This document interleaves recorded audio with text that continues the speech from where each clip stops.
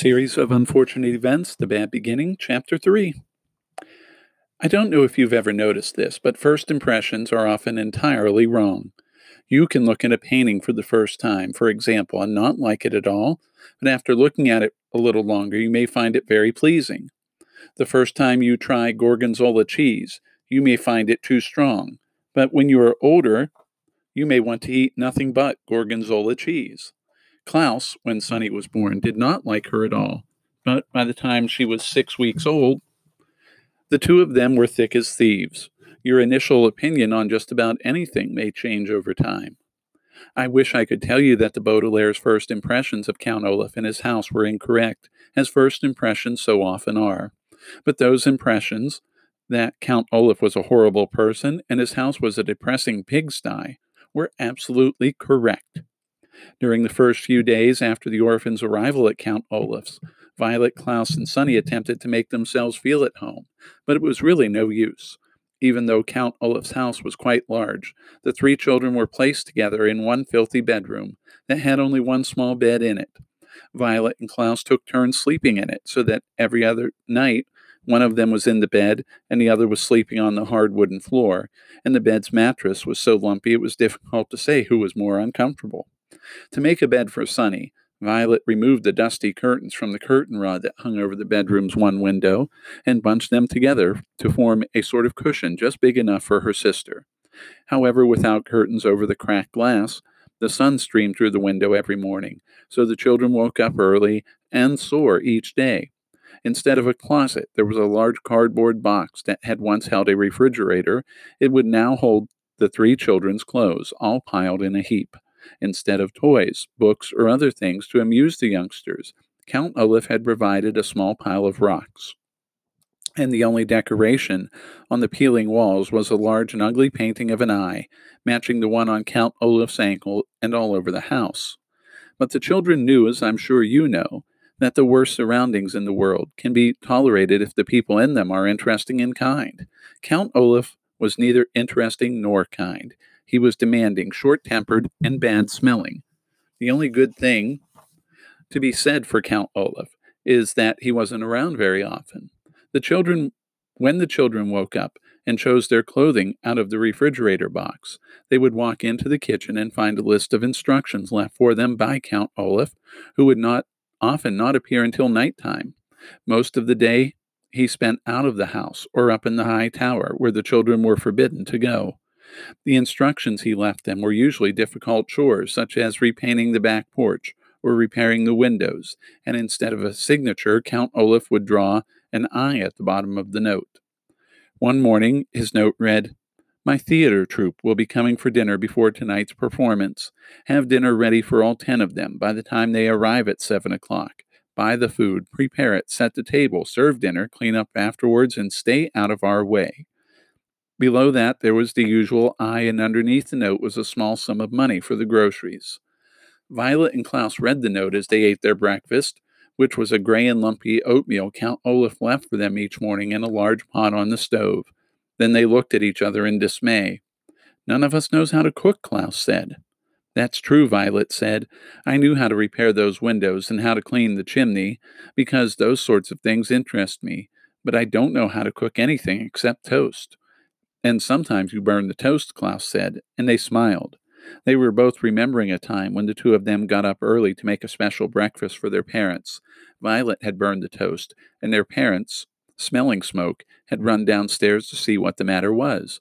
When they saw Violet and Klaus looking forlornly at pieces of pitch-black toast, they laughed and then made pancakes for the whole family. "I wish they were here," Violet said. She did not have to explain she was talking about their parents. "They would never let us stay in this dreadful place." "If they were here," Klaus said, his voice rising as he got more and more upset, "we would not be with Count Olaf in the first place. I hate it here, Violet. I hate this house. I hate our room. I hate having to do all these chores. And I hate Count Olaf." "I hate it too," Violet said, and Klaus looked at his older sister with relief. Sometimes just saying you hate something and having someone agree with you can make you feel better about a terrible situation. "I hate everything about our lives right now, Klaus," she said, "but we have to keep our chin up." This was an expression the children's father had used, and it meant, try to stay cheerful. You're right, Klaus said, but it is very difficult to keep one's chin up when Count Olaf keeps shoving it down. Juke! Sonny shrieked, banging on the table with her oatmeal spoon. Violet and Klaus were jerked out of their conversation and looked once again at Count Olaf's note. Perhaps we could find a cookbook and read about how to cook, Klaus said. It shouldn't be that difficult to make a simple meal. Violet and Klaus spent several more minutes opening and shutting Count Olaf's kitchen cupboards, but there weren't any cookbooks to be found. I can't say I'm surprised, Violet said. We haven't found any books in this house at all. I know, said Klaus miserably. I miss reading very much. We must go out and look for a library sometime soon. But not today, Violet said. Today we have to cook for 10 people. At that moment there was a knock on the front door. Violet and Klaus looked at one another nervously. Who in the world would want to visit Count Olaf? Violet wondered out loud. Maybe somebody wants to visit us, Klaus said without much hope. In the time since the Baudelaire parents' death, most of the Baudelaire orphans' friends had fallen by the wayside, an expression which here means they stopped calling, writing, and stopping by to see any of the Baudelaires, making them very lonely. You and I, of course, would never do this to any of our grieving acquaintances, but it is a sad truth in life that when someone has lost a loved one, friends sometimes avoid the person just when the presence of friends is most needed. Violet, Klaus, and Sonny walked slowly to the front door and peered through the peephole, which was in the shape of an eye. They were delighted to see Justice Strauss peering back at them and opened the door. Justice Strauss, Violet cried, how lovely to see you. She was about to add, do come in, but then she realized that Justice Strauss would probably not want to venture into the dim and dirty room.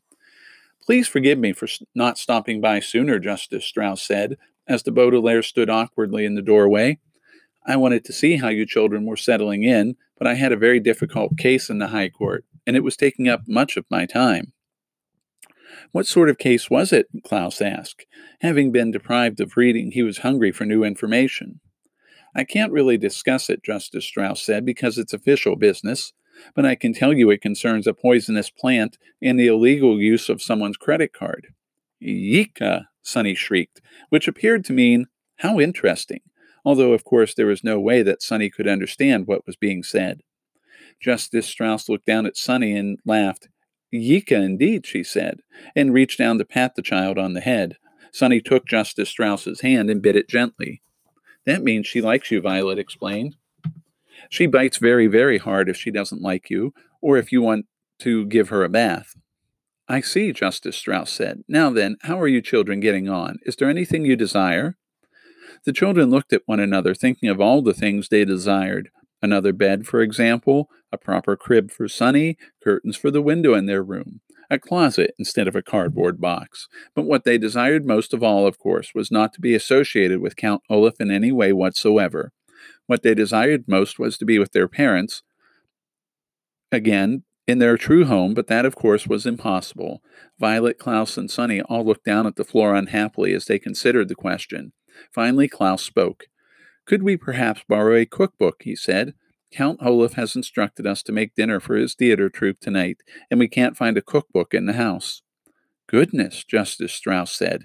Cooking a dinner for an entire theater troupe seems like a lot to ask of children.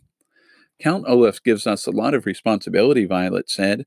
What she wanted to say was, Count Olaf is an evil man, but she was well-mannered.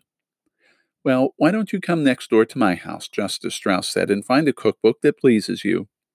The youngsters agreed and followed Justice Strauss out the door and over to her well-kept house. She led them through an elegant hallway smelling of flowers into an enormous room, and when they saw what was inside, they nearly fainted from delight, Klaus especially. This room was a library. Not a public library, but a private library. That is, a large collection of books belonging to Justice Strauss. There were shelves and shelves of them on every wall from the floor to the ceiling, and separate shelves and shelves of them in the middle of the room. The only place where there weren't books was in one corner, where there was some large, comfortable-looking chairs and a wooden table with lamps hanging over them, perfect for reading. Although it was not as big as their parents' library, it was as cozy, and the Baudelaire children were thrilled. My word, Violet said, this is a wonderful library. Thank you very much, Justice Strauss said. I've been collecting books for years, and I'm very proud of my collection. As long as you keep them in good condition, you are welcome to use any of my books at any time. Now, the cookbooks are over here on the eastern wall. Shall we have a look at them? Yes, Violet said. And then, if you don't mind, I should love to look at any of your books concerning mechanical engineering. Inventing things is a great interest of mine. And I would like to look at books on wolves, Klaus said. Recently, I have been fascinated by the subject of wild animals of North America. Book, Sonny shrieked, which meant, please don't forget to pick out a picture book for me. Justice Strauss smiled. It is a pleasure to see young people interested in books, she said, but first I think we'd better find a good recipe, don't you? The children agreed, and for 30 minutes or so they perused several cookbooks that Justice Strauss recommended. To tell you the truth, the three orphans were so excited to be out of Count Olaf's house and in this pleasant library that they were a little distracted and unable to concentrate on cooking. But finally, Klaus found a dish that sounded delicious and easy to make. Listen to this, he said. Puttanesca. It's an Italian sauce for pasta. All we need to do is saute olives, capers, anchovies, garlic, chopped parsley, and tomatoes together in a pot and prepare spaghetti to go with it. That sounds easy, Violet agreed. And the Baudelaire orphans looked at one another. Perhaps with the kind Justice Strauss and her library right next door, the children could prepare pleasant lives for themselves as easily as making puttanesca sauce for Count Olaf.